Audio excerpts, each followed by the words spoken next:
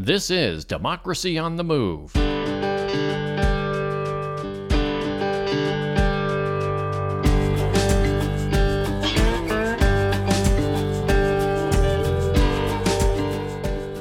Democracy on the Move is a podcast tribute to the people and organizations who dare to reimagine our nation and drive it toward its true principles of democracy. This episode is being released on Sunday, August 7, 2022. I'm Dan Schaefer, your host for today's podcast, and thank you for joining us.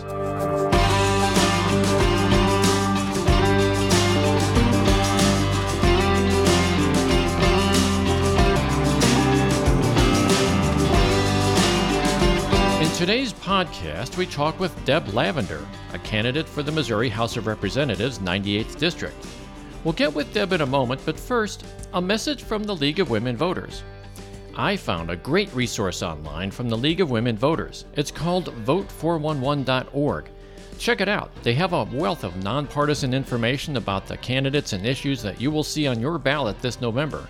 Again, that address is vote411.org. And speaking of voting, I sometimes feel that my vote doesn't count because, with all the money dumped on some candidates, it's difficult for the candidates without a lot of money to get noticed.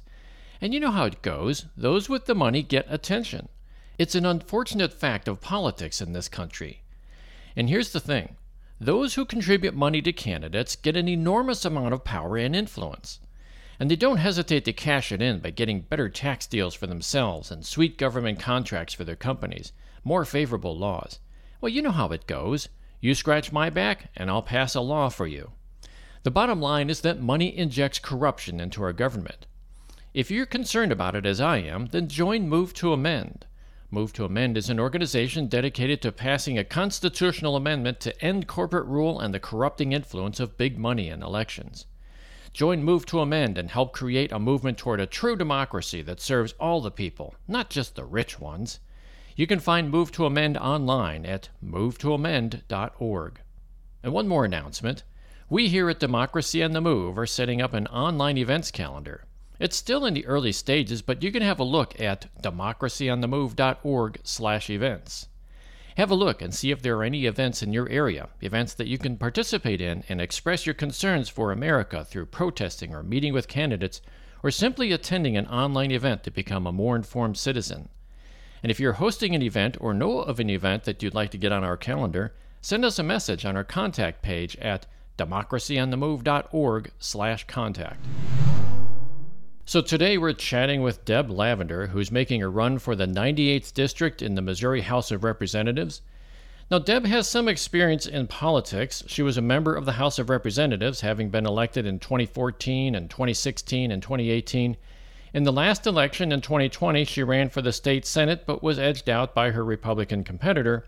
But you can't keep a good person down, so Deb is at it again, running for the State House, representing District 98. And with her background and experience, I think she has a pretty good shot at it. During her time in the House of Representatives, Deb sponsored a number of bills on health care, firearms, and finance.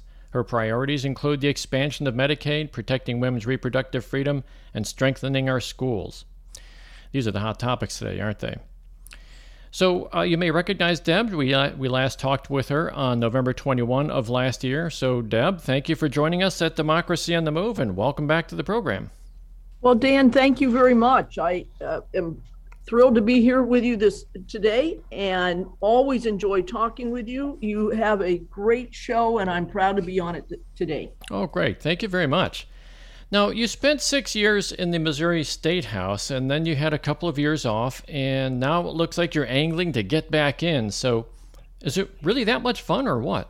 I enjoy the work. I have especially found a niche in Missouri's budget. And so I know these next couple of years, we have a tremendous amount of money sitting in the bank, is the reference I use.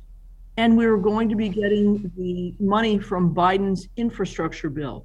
So I think with my knowledge on the budget of Missouri, I think I can make a difference in how those funds are going to be allocated to best support Missourians. Okay.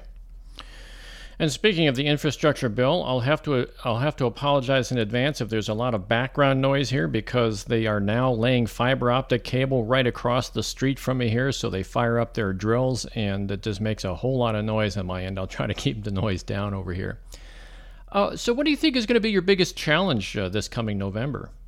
Well, certainly green voting. Many people, so we've redistricted, and many representatives, elected officials in Missouri have new districts this year. So those who are elected, those who are running for the first time, pretty much have brand new constituencies to meet. So the challenge is getting out to voters, meeting voters, making sure they know who you are, why you want to represent them. So it's the challenge that an awful lot of electeds have this year after redistricting. Well, it's a good thing, right? New people coming in, new blood. Yes, it is.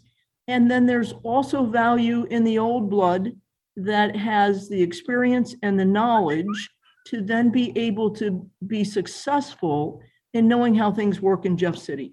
Okay. There is a learning curve. And sometimes if all you have is new people, it's a challenge to truly get things done correctly. So experience is a good thing to have when it comes to lawmakers. Yeah. It's a big question here, and we're going to get into some of the topics in a moment here, but just in general, what are the big things you plan on working on this time around, assuming that you win in November? Well, as I've referenced to, working on the budget and how we can take the money that we have in the bank. We have $14.4 billion sitting in the bank today. We are 49th in the nation for monies we give public education. Teachers and state workers are lowest paid in our nation. So there's a lot of ways that we can take the money that's already sitting there and invest it in Missouri, invest it into our roads and bridges. We are going to be having a lot of work done, but we need a lot of work done. We have hundreds of bridges that need repair and some that are in emergency situations. So there's a lot that we can do to invest in Missouri right now. I want to make sure we're using the money we have as wisely as possible to get as much done as possible.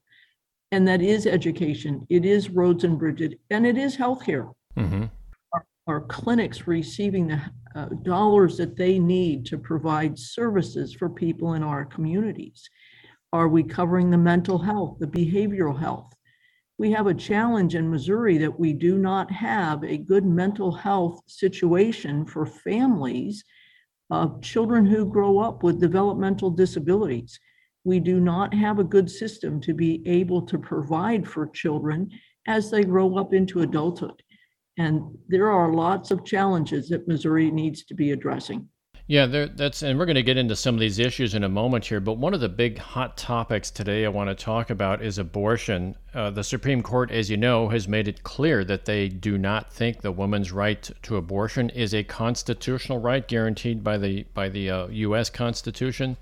They reversed themselves on Roe v. Wade, and my personal fear is that it's the first of many freedoms that they're going to seek to reverse.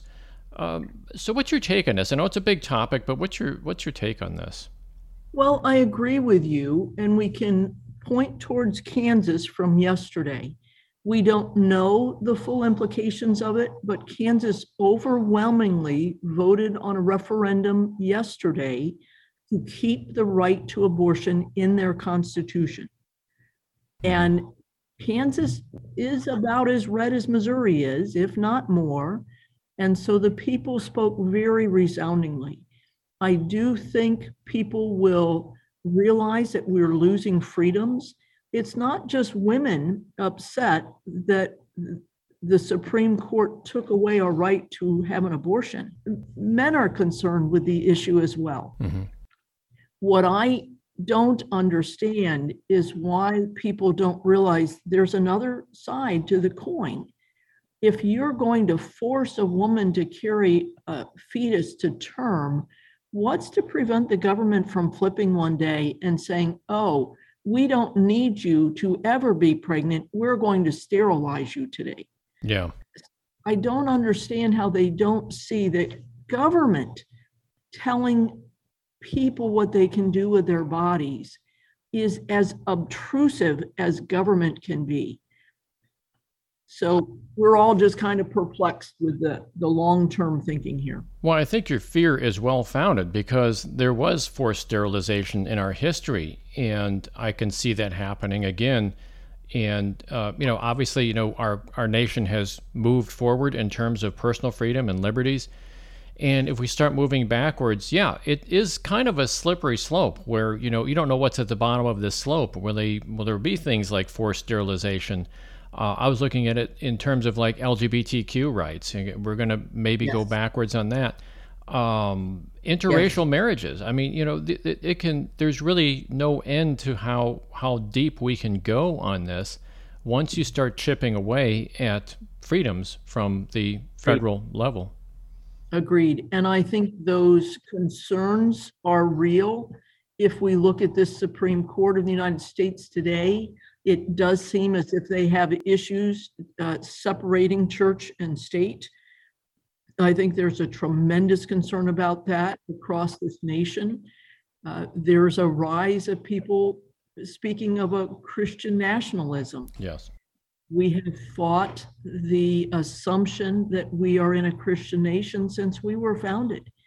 And many people continue to stand up for religious freedom, which means there's not one in charge. And yet people forming these Christian nationalism groups is of great concern also. Yeah. It kind of reminds me of way back in the Puritan times, when many of the, I'm kind of confusing a couple of things here, Pilgrims and Puritans, but when the Pilgrims first landed on our shores, one of the things that they were fleeing from, at least the Puritans were fleeing from religious persecution, and they set up the area which is now known as Massachusetts, and the first thing they did was make it exclusive, right? So they kicked out anybody else that wasn't of their religion. So they immediately turned around within a generation and persecuted people who were not of their religion. Well, Dan, that's the story we all grow up with. But what we don't fully realize is they left England because they wanted to be more strict and severe than people around them. So when we say Puritans, it is people who were not able to practice their religion to the draconian measures back in what would that be, the late 1500s, early 1600s? Yeah. And so I feel that we've brought that Puritan point of view to this continent that continues to reside in what I will refer to as more the evangelical people, that they want their religion to be the law of the land, and it is very strict, and most of us don't want to participate in that philosophy of their religion. Yeah. And so abortion in this sense is sort of a stepping stone to that end, I suppose. It certainly could be. Yeah. So let me play devil's advocate, if I may. What's wrong with, say, the Supreme Court kicking down the decision of abortion down to the state level? In other words, shouldn't democracy be decentralized to the point where states can make up their own mind regarding people's rights? It depends on the issue. There was a wonderful political cartoon a couple of weeks ago that I think says it all. The Statue of Liberty was the passenger in the car, and Uncle Sam was driving. And they were stopped at an intersection, and there was a signpost, and it had one sign pointed to the left that said blue state. The next sign said red state. The next sign said abortion's here. The next sign said no abortion there. So when we live in the United States of America with our Constitution, there are rights that should be equitable across the nation. Mm-hmm. My access to having freedom to choose my medical life should not be dependent on state borders. And so I think they've gotten this one terribly wrong. And I'm not sure how long we have to go to fight to get it corrected. But that's part of why we have the United States of America, that we all get to live inside of the same freedoms, regardless of the state boundaries. Yeah. Well, it's interesting, too, that there are individuals within our state representative, state representation that want to restrict a woman's right to cross over the border because there's concern that, as you know, right across the river here in Illinois, abortions remain legal. So there's a movement about to try to restrict a woman's right to move across the state lines to get the abortion. That to me is I don't see how that's legal in any situation, but nevertheless, there it is, right? I totally agree with you. One of my silly thoughts was when a county would be a dry county, you could not buy alcohol in a county. As soon as you cross that line, the county line, the state line, we all knew there was a row of liquor stores because they knew people from the dry county, the dry state, were going to come across and buy liquor anyway. Yeah. It's a silly example, but there's not a way in this nation you get to control who I am and what I do when I leave your state. The state laws don't travel. And so I just think that, again, shows the tremendous extremes that these Republicans are willing to go to control other people's lives. Yeah. Weren't they the party of liberty and freedom at one point? No government intrusion in our lives, and now we see it kind of reversing, right? Under the veil of religious freedom. Yeah, no kidding. And for people who don't like big government, it's fascinating how they want to fit it into my doctor's office and my medicine cabinet, and now in my car or plane to take a state representative with me when I travel to make sure I adhere to Missouri's laws. Yeah, it's fascinating the hypocrisy, the duplicitousness of their positions. Oh, they even want to go into sports too, right? I mean, I've had this joke that they should not have any umpires. They should get legislatures out there to call balls and strikes in the ball game there, because it's going to be, they're going to find some way of putting laws into baseball, and it's just not going to be very much fun to play anymore. Agreed. Speaking of what I would consider to be somewhat extreme laws right here, we have this thing in Missouri called the Second Amendment Protection Act, and I've talked on the podcast about this many times in the past.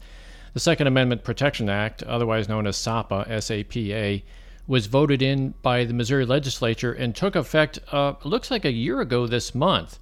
So the question is, what is SAPA? And the Missouri Times puts it this way. They say, the Second Amendment Protection Act declared federal laws that could restrict gun ownership among law-abiding Missourians as invalid. It also dictated law enforcement officers could not enforce federal firearm regulations that could be deemed invalid under the law, holding departments financially liable for up to $50,000 if they do so. So, in your estimation, what effect does this have on law enforcement in Missouri? Well, it's had tremendous effect on law enforcement. Law enforcement was against this bill. This has prevented local law enforcement from being able to work with their federal counterparts to watch for gun violence, to be able to arrest people and charge them with gun crimes that we do have at a federal level. It really has just created the opportunity for Missouri to not have to abide by the federal government. This sort of comes back and touches a little bit on, are we the United States of America, or are we going to be different countries? Yeah. And so from the day it passed, everyone felt it was unconstitutional, including the Republicans who passed it. But unfortunately, a judge in Cole County, who is of the Republican Party, prevented the first lawsuit from being filed by saying St. Louis City, County, and Jackson County didn't have standing for the lawsuit, which many attorneys have told me was just an incorrect decision to prevent himself from having to make a decision that might cost him an election. Wow. And it just all seems partisan. It seems political. It has truly tied the hands of our local police officers and departments from being able to keep safety in their neighborhoods. Wow. Yeah. It's kind of like the judicial system has been penetrated by politics, right? I mean, we've seen it at the Supreme Court level at this point. But Yes. Why do you suppose the Second Amendment is such a big issue in Missouri in the first place? I'm not sure of that. I don't know if other states have the same. Quite often people will say to me, oh, the NRA has bought these politicians. Well, I've worked with these politicians. They fully believe what they're doing. Mm-hmm. So it is a mutual admiration of each other, the NRA and the politicians that pass their laws, but they're draconian. Yeah. And somebody has stirred up for them that big government's going to come take their guns. Yeah. Now, I have never heard of anything in the history of our nation that the government truly knocked on doors to take your guns, but that has been used to stir up fear among people who feel they need to protect themselves. Yeah. But how do you as a Democratic representative get people to see things differently insofar as the Second Amendment? Well, so far you can say the Democrats have not been successful in doing that here in Missouri, mm-hmm. as evidenced by the erosion of our laws designed to protect the communities. We lowered the age to carry from 21 to 19. We removed the licensing process. We removed the conceal and carry permit process. And we have allowed open carry down the streets of our community. So every time Missouri has lowered the bar regarding gun ownership, we've seen an increase in gun deaths in our state. Mm-hmm. So Democrats have not been effective at doing that here in this state. Other states have. Connecticut has. New York has. Their laws have actually been challenged in the Supreme Court. I believe they've banned the semi-automatic assault weapons. Mm-hmm. They were sued. I think there were 4 to 7 guns that they said are illegal in their state. And a Supreme Court, the challenge was, you're taking away my freedom to own a gun. What I understood is the Supreme Court said, no, there's these other 200 guns you can buy. You just can't buy these 7. Yeah. And so that is being held up in Supreme Courts. People today, the simple, why do we let an 18-year-old buy a semi-automatic weapon with some of these mass shootings that have been happening around us? I think it's a valid and a fair question. We know the brain isn't finished forming until we're 23 to 25. Why are we letting an 18-year-old buy a semi-automatic, really a weapon of war? Yeah. And so maybe there's some room there in Missouri. I doubt it. We've not been able to close the domestic loophole. Men accused of domestic violence are still allowed to own guns because we don't want to prevent them from having due process, which 70 women a month are killed by a partner, a domestic violence partner with a gun. Yeah. Yeah. It's we're more worried about the people that are the criminals, really, that have the guns than the people who are the victims of gun violence. And until that turns around, and we have to see, unfortunately, we have to see a lot more incidents like Sandy Hook or Uvalde or something like that. And even then, you're still going to have a lot of people that are going to fight it. And it's yeah, I think we could go on forever about that, but I want to move on here. Let's talk about concentrated animal feeding operations. They call them CAFOs, C-A-F-Os. And that's basically a fancy term for factory farms. And this is one subject that really animates me because I'm a fellow Midwesterner, and I see how these CAFOs are polluting the groundwater, polluting our streams, putting a foul stench in the air, driving family farm operations out of business. and largely foreign owned at that. Yet the Missouri legislature seems to be in love with these factory farms. While they shout from the rooftops that they are of the land and for the people, they actively undermine the very farmers that they represent. And you were in office at this time when SB 391, which was on the Senate side, it was passed in the Missouri Senate, and it largely protected the CAFOs from county health departments.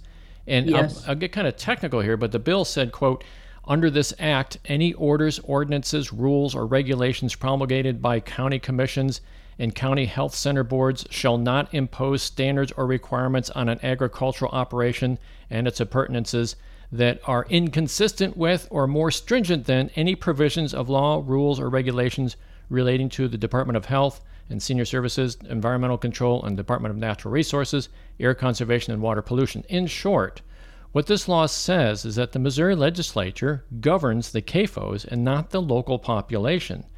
And Yeah. in my mind, it's not just the fact that we're getting polluted groundwater and such. It's yet another in a long list of examples of our state government ripping control from local communities and centralizing it in the capital. So, in your view, should we allow these CAFOs to continue proliferating throughout Missouri? Well, no, I'm with you, and was on Agricultural Policy Committee was one of the first committees that I was on. And one of the first bills we heard was to remove the local standards. And I remember having a tussle with the state rep who was promoting the bill. And we were effective in preventing that from passing for several years, but finally succumbed to the Republicans' will to get it done. I don't understand this one. Maybe this is where money is involved, or the big ag is, Republicans are very proud to claim that agriculture is our biggest economic driver in Missouri. I know the Water Commission, and I'm sure I don't have that correct, has had alterations, again, legislative alterations on who is on that board. There used to be citizen members. You used to have community members on it. And they changed the qualifications of who sits on that board. And now it can all be industry people and all CAFO industry people. So you've now even changed the makeup of the board who decides who gets permits based on water and pollution and for these CAFOs. And so that's just another layer that they've eroded protections for the local citizens. How do they convince farmers and people in the rural areas? I mean, we've heard this expression, blue dot in a red state. Well, Missouri, supposedly is a red state, although I somewhat doubt that, but largely a red state. And how do they convince farmers and the rural people that the Republicans are looking out for their best interests when we have laws like this that are being passed and actually driving a lot of them out of business? If nothing else, it's degrading the value of their property, because now their property may be poisoned from groundwater, or the streams are poisoned. How do they do this? How do the Republicans pull this off? Well, it's not issues that they run on. If you haven't met Jess Piper yet, she's running in Northwest Missouri, and she is a Democrat running on these issues you just brought up. Mostly the Republicans running for office over the last decade, if not 2 decades, start with right to life. They make abortion be the issue of their campaign. They make guns be the issue of their campaigns, the same order that we had today. And they promote that. They have been extremely effective in denigrating Democrats as killing babies, wanting your guns, and leaving God, that we are godless. And they have been very, very effective in this state in using those issues to have people vote Republican. Mm-hmm. And I'm not sure how, and then Fox News reinforces what the politicians in Missouri are saying. And I'm not sure a lot of them realize what is happening in the State House that affects them on a daily basis, including these issues. You do have a rural network of farmers that do fight for these issues, but it certainly is not the majority of the population in the state of Missouri. Well, I was just going to ask that question, though. What can farmers do to stop this march toward having a CAFO state? And I guess what you're saying is they've organized, but they haven't been successful yet in having a big voice. Huh? And as we say that, I do think there was a CAFO closer to Kansas City that was being regulated by communities that I believe they finally closed down or moved out. And it might have been inside of the size of the herd they wanted to have. And I apologize, I don't remember if it was pigs or cows, but I do think there was one in Kansas City that a community was successful in preventing an expansion of a CAFO. Okay. Well, that's what it takes. We should look at what they've done and what their formula was. Yes. One last question about on this topic here is what can we do, or what laws, are there any laws to prevent foreign ownership of farmland here in Missouri? I believe on the books, we are not supposed to have more than 10% ownership of farmlands, but I also understand that's extremely challenging to control and manage. And so my guess is that's never looked at. I don't fully understand the process of corporations and who you're registered as and where you're registered. I think it gets very tedious to be able to trace back the ownership, which is why I think farmlands are owned by much more than just 10% of foreign corporations. Yeah. Well, corporations can play this shell game in a sense and sort of hide their real ownership. I think that's part of the challenge in determining ownership of each plot of land. Yeah. Okay.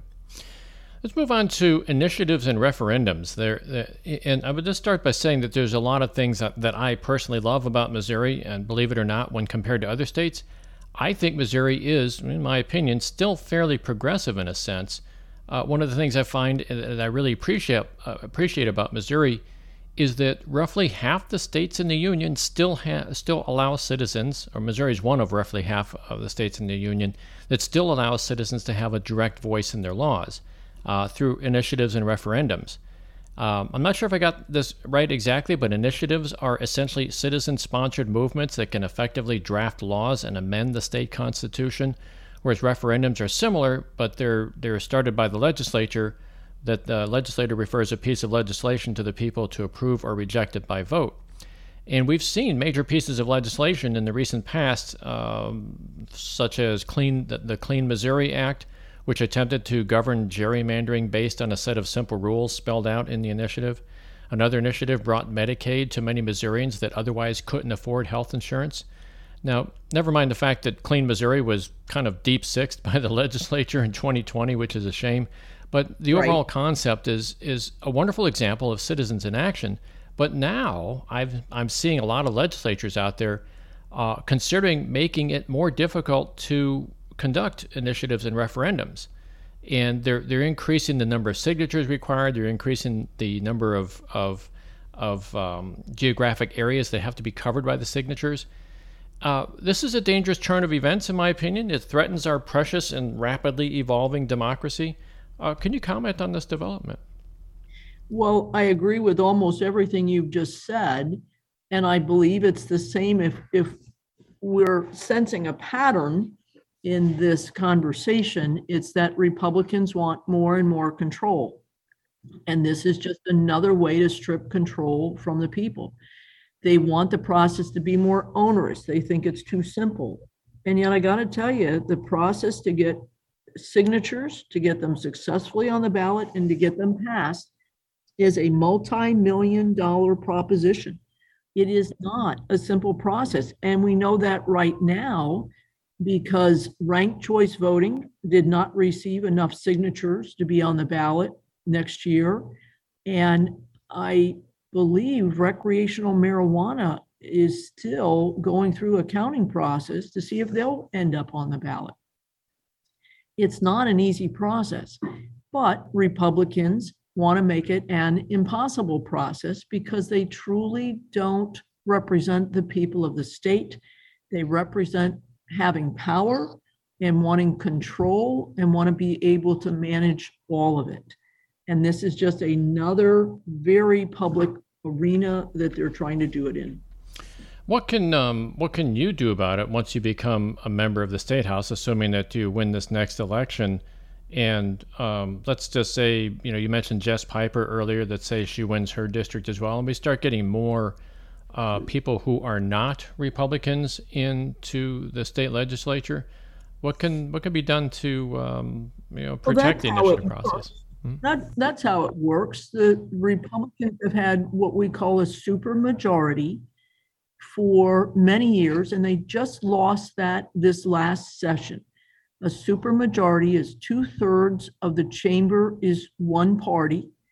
And when you have 2/3 power in a body, the House or the Senate, you truly don't need the other party even to make quorum.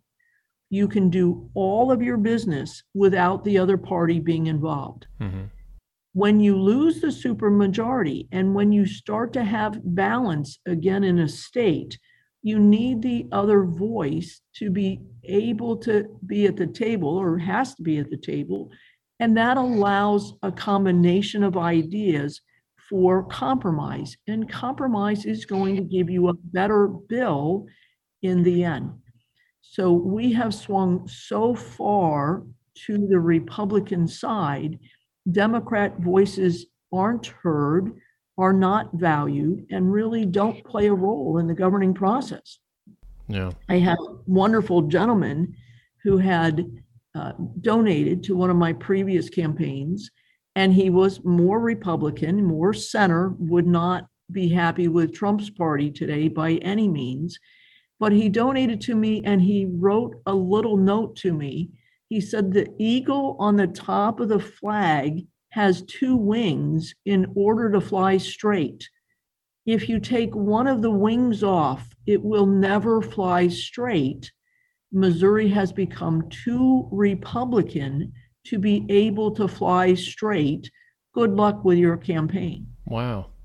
Well, that's encouraging. Yeah.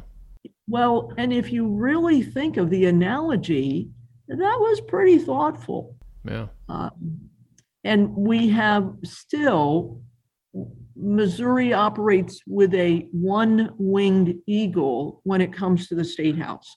We need to get the margins closer.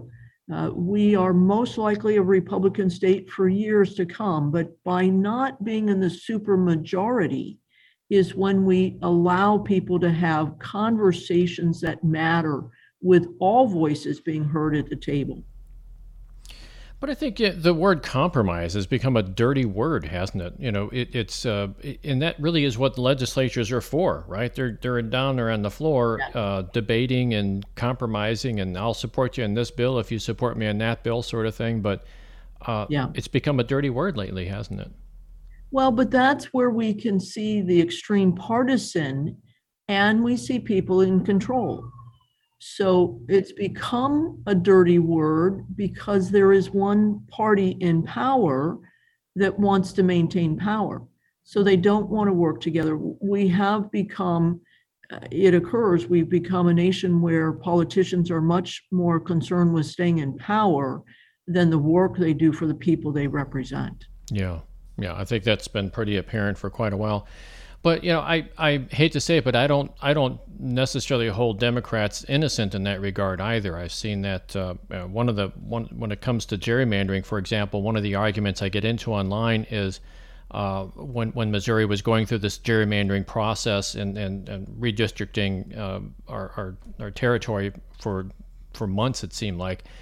And one of my comments was, it should be fair in Missouri. It's basically 60-40, 60% Republican, 40% Democrat, if you look at all the polls at all the previous elections. And but they wanted to make it, more like 90-10 or maybe 100-0 in favor of Republicans. I says, well, how can you justify that? And the word I kept getting back was, well, look at what New York is doing. Yeah. And I'm like, yeah, you got a point, because, it's just the opposite. It's the same thing's happening, but the opposite party in New York State. Right. But does that really then basically people in New York feel cheated now? The Republicans feel cheated in New York. Does that justify cheating 40% of the people in Missouri just because New York is doing it? And I'm sure it's going to make people in Missouri feel a whole lot better.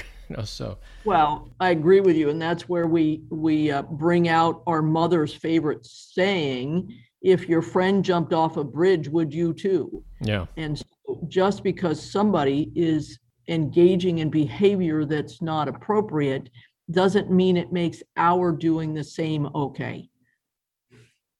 And that's what Clean Missouri attempted to do, was to create a nonpartisan division of the state that represented the people who live here. Yeah, to actually make it 60-40.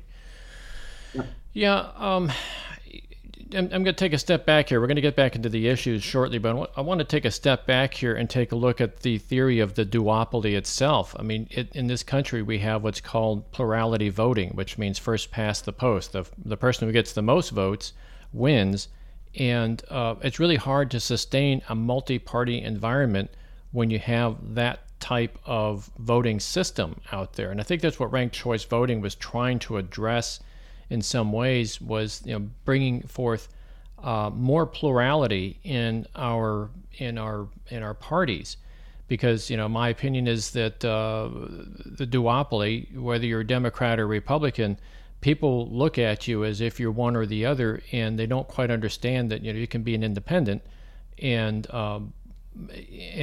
where do the independent voices go? We have no party to represent us. So we have, when it comes to voting, we have to make a choice: Democrat or Republican, D or R. Do you suppose the duopoly itself, we should focus in some ways, and this is sort of a long-term question here, but do you believe we should focus in some ways on addressing the duopoly problem and making it a multi-party system, a truly multi-party system? Dan, I don't know. Over the history of our nation, we have had independents attempt to break into the two-party system. Somebody made a reference to, not Teddy Roosevelt. Oh, yeah, the Bull Moose Party? The Bull Moose Party. Mm-hmm. And so obviously a famous man had served as president for 2 terms. I believe it was 2 terms. Oh, no, it was 1 term, right? I think it was one and a half, wasn't it? It was. Yes, yeah. I think 1.5. So we've had attempts to do that. I do think, as you've pointed out, this ranked choice voting might get us better representation, in that today the extremes on the party ends seem to win. Mm-hmm. Because of gerrymandering. You are gerrymandered into a Democrat or a Republican district. We know from last night there were 7, I believe, highly contested state Senate races, and they pretty much know who will win in November because of the district they're in. Yeah. I read a publication this morning that is already saying Parsons should figure out who he's appointing as Attorney General and Treasurer, because Schmidt won his primary and Fitzpatrick won his primary for auditor. And yeah. I was just annoyed that not 12 hours after results are in, this person has a foregone conclusion that the Republicans will win in November. Yeah. And how sad is that, to just wipe out the opinions of, even if you're saying 60-40, I think that's close, but to wipe out the opinion of 40% of the state within 12 hours over the course of the next 3 months. Yeah. So it is frustrating. And the ranked choice voting here, for me to complete that thought, you have to start talking to people more in the middle to be able to get their votes, because you need both sides now to make that decision. Yeah. And so that might be how we can pull the parties back towards the middle, is by implementing the ranked choice voting. Yeah. Yeah, you brought up something interesting too, because these districts are so gerrymandered, and the way that Missouri does things, and other states do the same thing too. We don't have what we call open primaries. When you go into the polling place, they ask you, do you want a Democratic ballot or a Republican ballot, or one of the independent party ballots? And right there, you have to make the choice, and that really is where the choice is being made, because the district is so heavily gerrymandered. Only the Republicans can vote for the person who will become the presumptive leader or the presumptive winner in November. So I think this is the way it's working out. I think it's highly illegal. I think it's illegal, the fact that, if nothing else, it'd be immoral, the fact that Missouri taxpayer pays to run these elections, and we are prevented from voting in them. I mean, I would. Anyways, we're kind of getting sidetracked here, and I do want to wrap things up shortly here. We did talk about education earlier, and I just want to get your opinion. Is education under attack in Missouri, and if so, how so? I'm not sure education is under attack. Public education is under attack.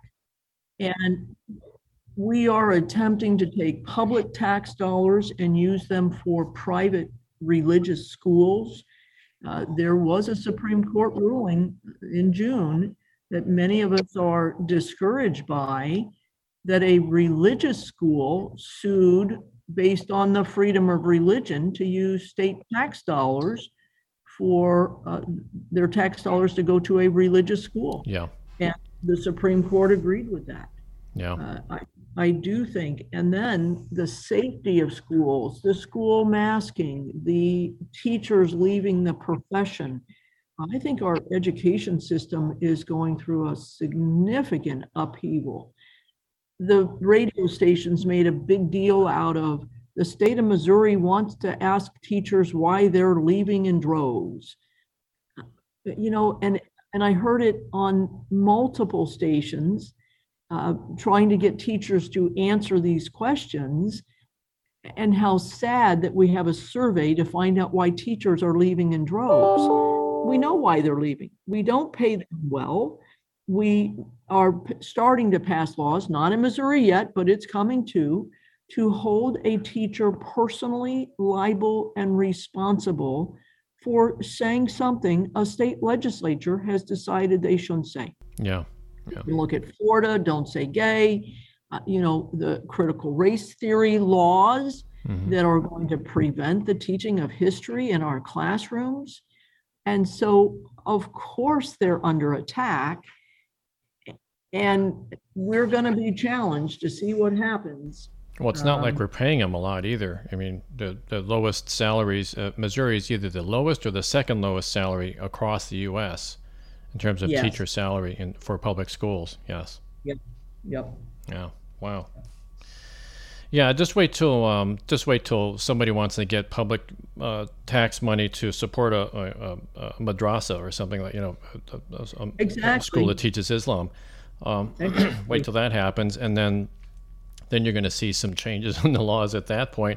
And I think somebody should push it. Maybe not with madrasas, but any other type of school that's not part of the Christian nationalism sort of conforming school, and see what happens then. Yeah.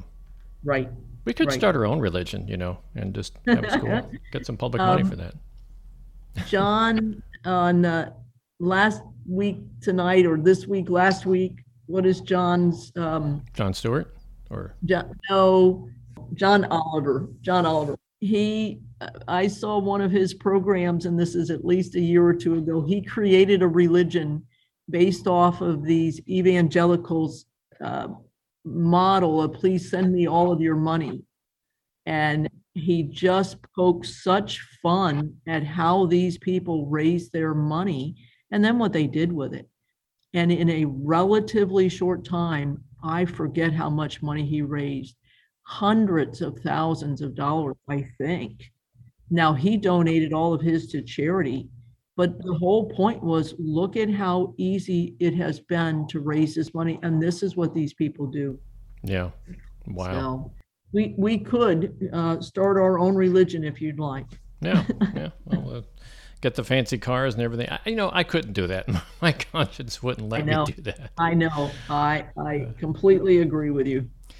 Well, we could hit on healthcare here. I know we're running out of time here, but do you have any words on healthcare that you'd like to say before we wrap it up?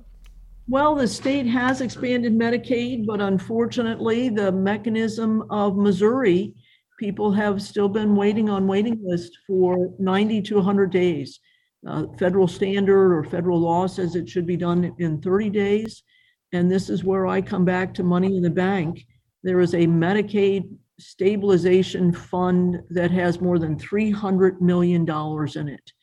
Why have we not taken that money and hired extra people, paid them bonuses, paid them a piece rate? Every person you sign up, I'm going to give you a bonus of $10. Mm-hmm. We have so much money that could have been used to incentivize the workers to get people signed up for Medicaid. Yeah. We have the social service department in Missouri is dangerously challenged to provide services for people in this state. I think a headline in today's paper that I haven't seen yet is how awful it is that the state is not providing low-income people with food. And so we are not doing a good job as a state in providing for those who are in need.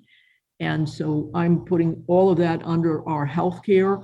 We might think we've passed Medicaid expansion. Phew, isn't that great? We can sit down now. But I think the structure of fulfillment in Missouri is deteriorating rapidly. That is from a salary point of view.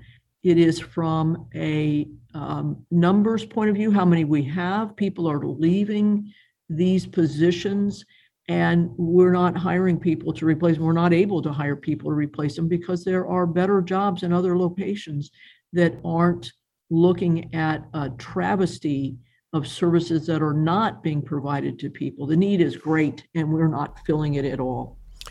That's kind of the playbook of political opponents, right? To just defund things that you don't believe in. So a certain political party that will remain nameless for this conversation has not been enthusiastic at all about Medicaid for Missouri.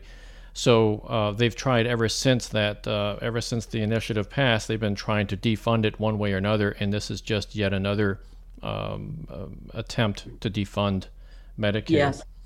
What I find interesting is Spencer Toder. I know you know who he is. He ran for senator on the Democratic side. His team actually signed up, I don't know how many thousands of people they actually signed up for Missouri Medicaid. And these are people that didn't realize before then that they could actually sign up for it. So he spent a lot of his own campaign time signing up people to take advantage of Missouri Medicaid. And nice. It's an example of just someone getting out there and doing it and saying, hey, this is here, let's use it. But I think, like you say, though, that a lot of it's being defunded, and that's not going to help things out very much, especially when you have to wait 90 to 100 days to get it to go through. Right. So we have to wrap it up at this point. What can our listeners do to learn more about your campaign and get involved? Well, I certainly have the website that everybody else has. It is lavenderformissouri.com. I am certainly on Facebook and Twitter and Instagram. We've recently opened a TikTok I have high school students helping with the campaign, and we just had a fun day getting our TikTok started. They're all at Deb Lavender, so you'll be able to easily find me. And as much as getting involved in my race, Dan, get involved in a Democrat race. Call your local candidate, help them go door to door, help them make phone calls. Look, today, phone calls are truly 90% we leave a message, but we feel that's important that people have a message. First off, people don't answer their phone, but second, if you leave a message, they listen to it. So the message starts with, I'm working for Deb Lavender today. We are working for access to healthcare, public education. We have a short little message that we leave. We think it makes a difference. We think people hear my voice or hear my volunteer's voice. So there are lots of things that can be done to help Democrat candidates across the state. I'm going to take us back to how we started in Kansas. They passed a referendum making sure abortion stays legal in their constitution. So we can make changes, but there was a tremendous grassroots effort in Kansas that had that happen. That's what we need in Missouri, and we need people who are willing to take that on and do that work. Okay. And that's Lavender for Missouri. Is that FOR for, or is it the number 4? It is FOR. Thanks for asking. Okay, yeah, people do it both ways. So lavender, and lavender is spelled just like the flower or the with color. Yes, with an ER at the end. Sometimes people want to put an AR. It's LAVENDER. Okay, lavenderformissouri.com. We've been talking with Deb Lavender, candidate for a Missouri House seat, District 98. Deb, thank you once again for joining us on Democracy on the Move, and good luck with your campaign. Thank you very much. It's been a pleasure to spend this time with you. You've been listening to Democracy on the Move, a tribute to all those people and organizations who dare to reimagine our nation and drive it back to its true principles of democracy. Please tune in each week where we will feature guests and topics that'll keep you in touch with our march toward a more perfect union. If you have any questions or suggestions, or if you'd like to sponsor future episodes, we'd love to hear from you. Just send us an email at info@democracyonthemove.org or contact us on our webpage at democracyonthemove.org/contact. Democracy on the Move is all one word. Theme music, Murky Waters, performed by El Rey Music, used under license from Shutterstock. I'm Dan Schaefer, your host for today's podcast, and I'd like to thank you for tuning in. It's been my pleasure to be with you today. Please have a safe week ahead, and we hope you'll tune in again next week.